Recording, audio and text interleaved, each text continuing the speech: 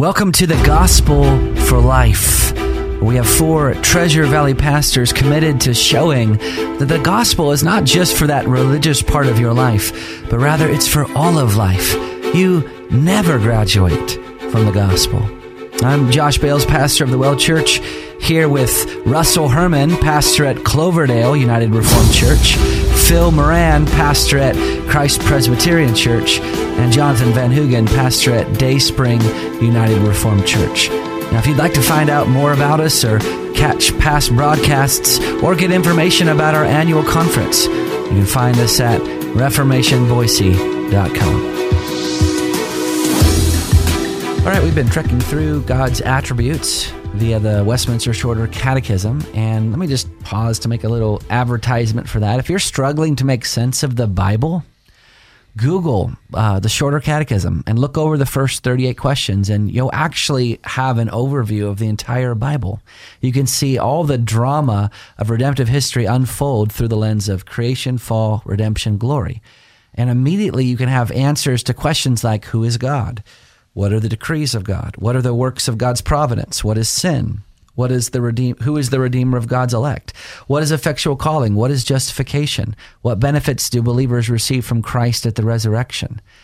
We did a show here a couple weeks ago on the value and benefit of catechism. And catechisms are just a wonderful resource that helps you to understand what the Bible teaches. So maybe check that out.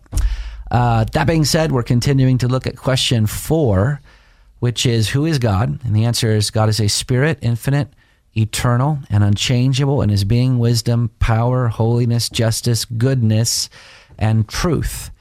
And today we are on that attribute of God's goodness. Now, here's where I think the rub is. That word good is so commonly used that most people don't even pause to ask themselves, what does it mean for God to be good? I did this in a Sunday school class here just a couple weeks ago, and I stopped and I said, what does good mean? And there were like crickets for 60 seconds. So what does it mean for God to be good, brothers? And how is his goodness, and maybe just set this up, God's goodness is obviously different than his holiness and his righteousness. So what does this mean for God to be good? Well, let me go to the 100th Psalm. Mm-hmm. The last verse of Psalm 100, and one of the most familiar psalms. It begins, "Make a joyful noise to the Lord, all the earth. Serve the Lord with gladness and come into his presence with singing." But now I'm going to skip to the last verse, verse 5. "For the Lord is good; his steadfast love endures forever, and his faithfulness to all generations." And here you can see the goodness of God is linked to his steadfast love. Steadfast, the Hebrew word is hesed. It means faithful love, dependable love, covenant love. God's goodness is expressed in his faithful love for his people, that the bond that he has to believers, he will be faithful to that bond and he will love us. Some of the problem with it is that our language is more limited in some ways. So when we see the word good in Scripture, it's actually can be a whole host of other words in either the Hebrew or the Greek that it was written in. And so depending on where you find the word good in the Scriptures, it might actually carry a different connotation to it. It could be the sense of morally, there's a moral aspect of it. It could be that God is good and that he makes something better. It's sometimes goodness is then used as the equivalent of kindness. So it carries a whole host of meaning in the Scriptures, and sometimes it's all of those kind of wrapped up in one. God's kindness, his moral goodness, if you will, his making something better, his care for. So sometimes you'll talk about his goodness towards creation. That's his care of creation, his care of what he has created. Mm-hmm. We're talking about God's essence, though, when ultimately, and we don't really have a word in our own vocabulary that can actually reach to the the heights of that essence. God is good; He's necessarily good, and His goodness doesn't conform to some external standard. He is goodness, essential goodness itself, and that means that all those other attributes that we've been talking about all these weeks, they are also aspects of His goodness. He can't do anything that is not good. We're told that perfect goodness belongs to God alone. Remember when, who was it, Nicodemus, Nick at night, comes to Jesus and he calls him good teacher? That's a Shai Lin line. Yeah. Is it? Yeah. I was doing that for a lot longer than Shai Lin's been alive.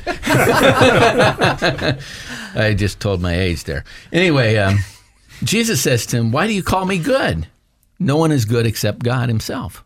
So anything that we think of as good is really only mirroring God's goodness. So as you pointed out, Russ, it could be part of His ethical attributes, His moral attribute as well. Mm-hmm. But he communicates that goodness to us in different ways, and so we have these outward works that come to us. His goodness is extending to His creatures. His creation and providence are effects of that goodness.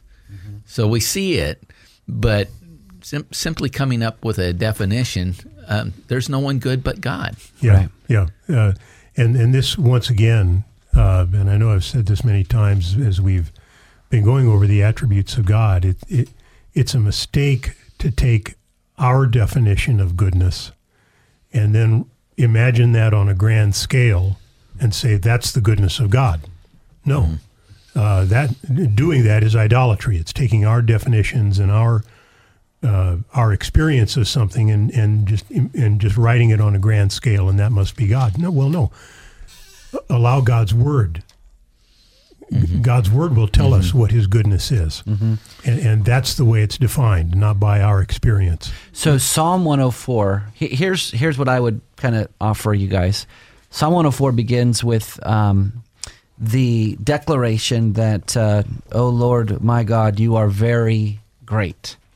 And great, I think in this context, the way that I'm understanding Psalm 104 is like good on steroids. So that's like superlative good, And then he goes on to show the rest of the psalm, the evidences of God's goodness by saying what God does on the earth. He talks about how God lays the beams of His chambers on the waters, how He sets the earth on its foundations, how He makes springs gush forth in the valleys, how He causes grass to grow, how He makes oil for the face of man and bread to strengthen man's heart. And so all of these actions, what is God doing in all of these things?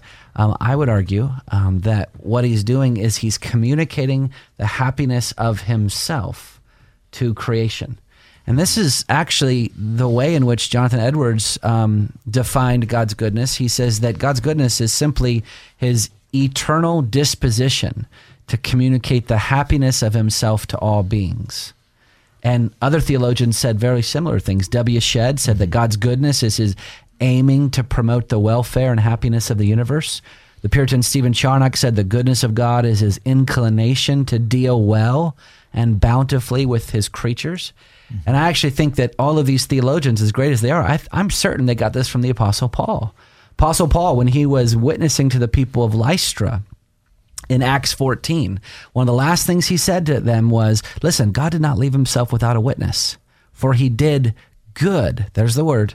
He did good by giving you rains from heaven and fruitful seasons, satisfying your hearts with food and gladness.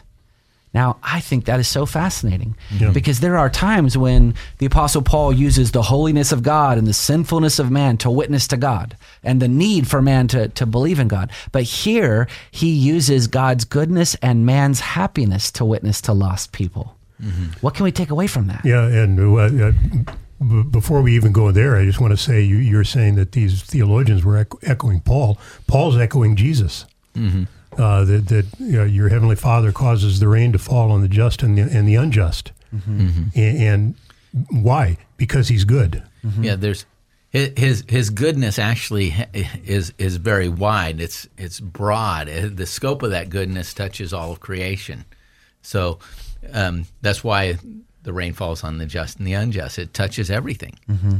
Stephen Charnock will say the goodness of God spills over into all his other attributes. All the acts of God are nothing but the outpouring of his goodness, distinguished by various names.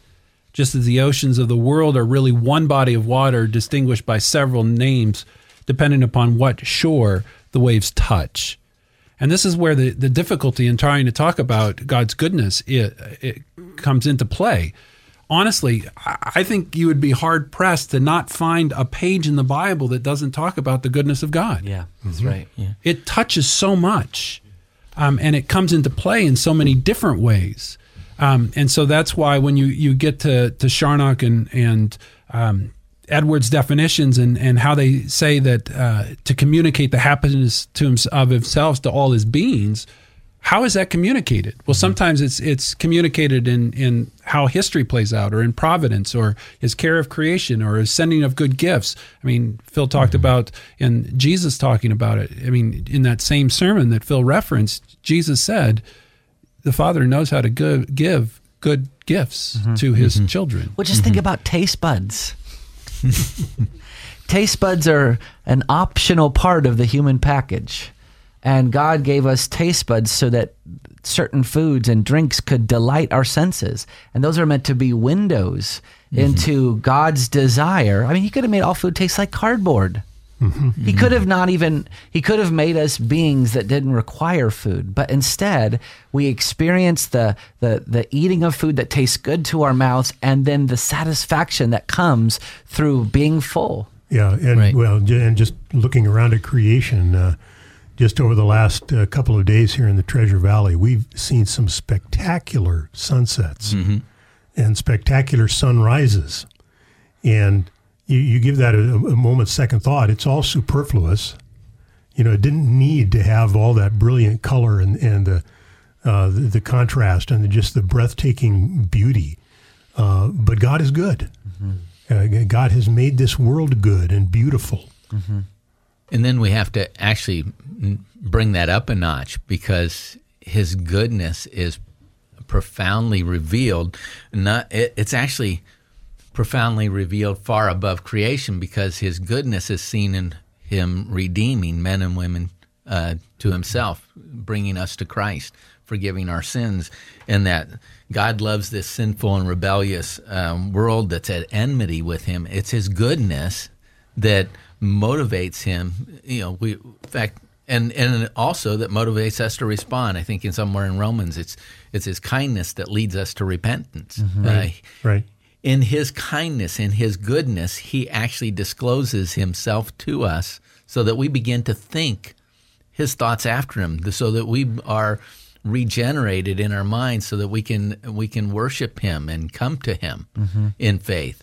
So that his goodness actually, we talk about these things about taste and the five senses and all the other things, but beyond that, his goodness is superlatively great in what he's done to bring us to himself. That's right. Yeah, he gave us his son. And real quick, we were talking about this off the air. John 3:16, for God so loved the world that he gave his only begotten son. Charnock pointed out that when people give gifts to other people, it's because they value that person more than the gift that they're giving. They're making a value. And in that verse, John 3:16, for God so loved the world that he gave, Charnock says here that God loved our eternal happiness more than he loved the earthly happiness of his son. Why? And that's the mystery of the gospel, that he would ever love wretches like us. Well, you've been listening to The Gospel for Life. We've been talking about the goodness of God. We hope to see you next time. If you go to ReformationBoise.com, you can listen to any of our past broadcasts. We'll see you next time.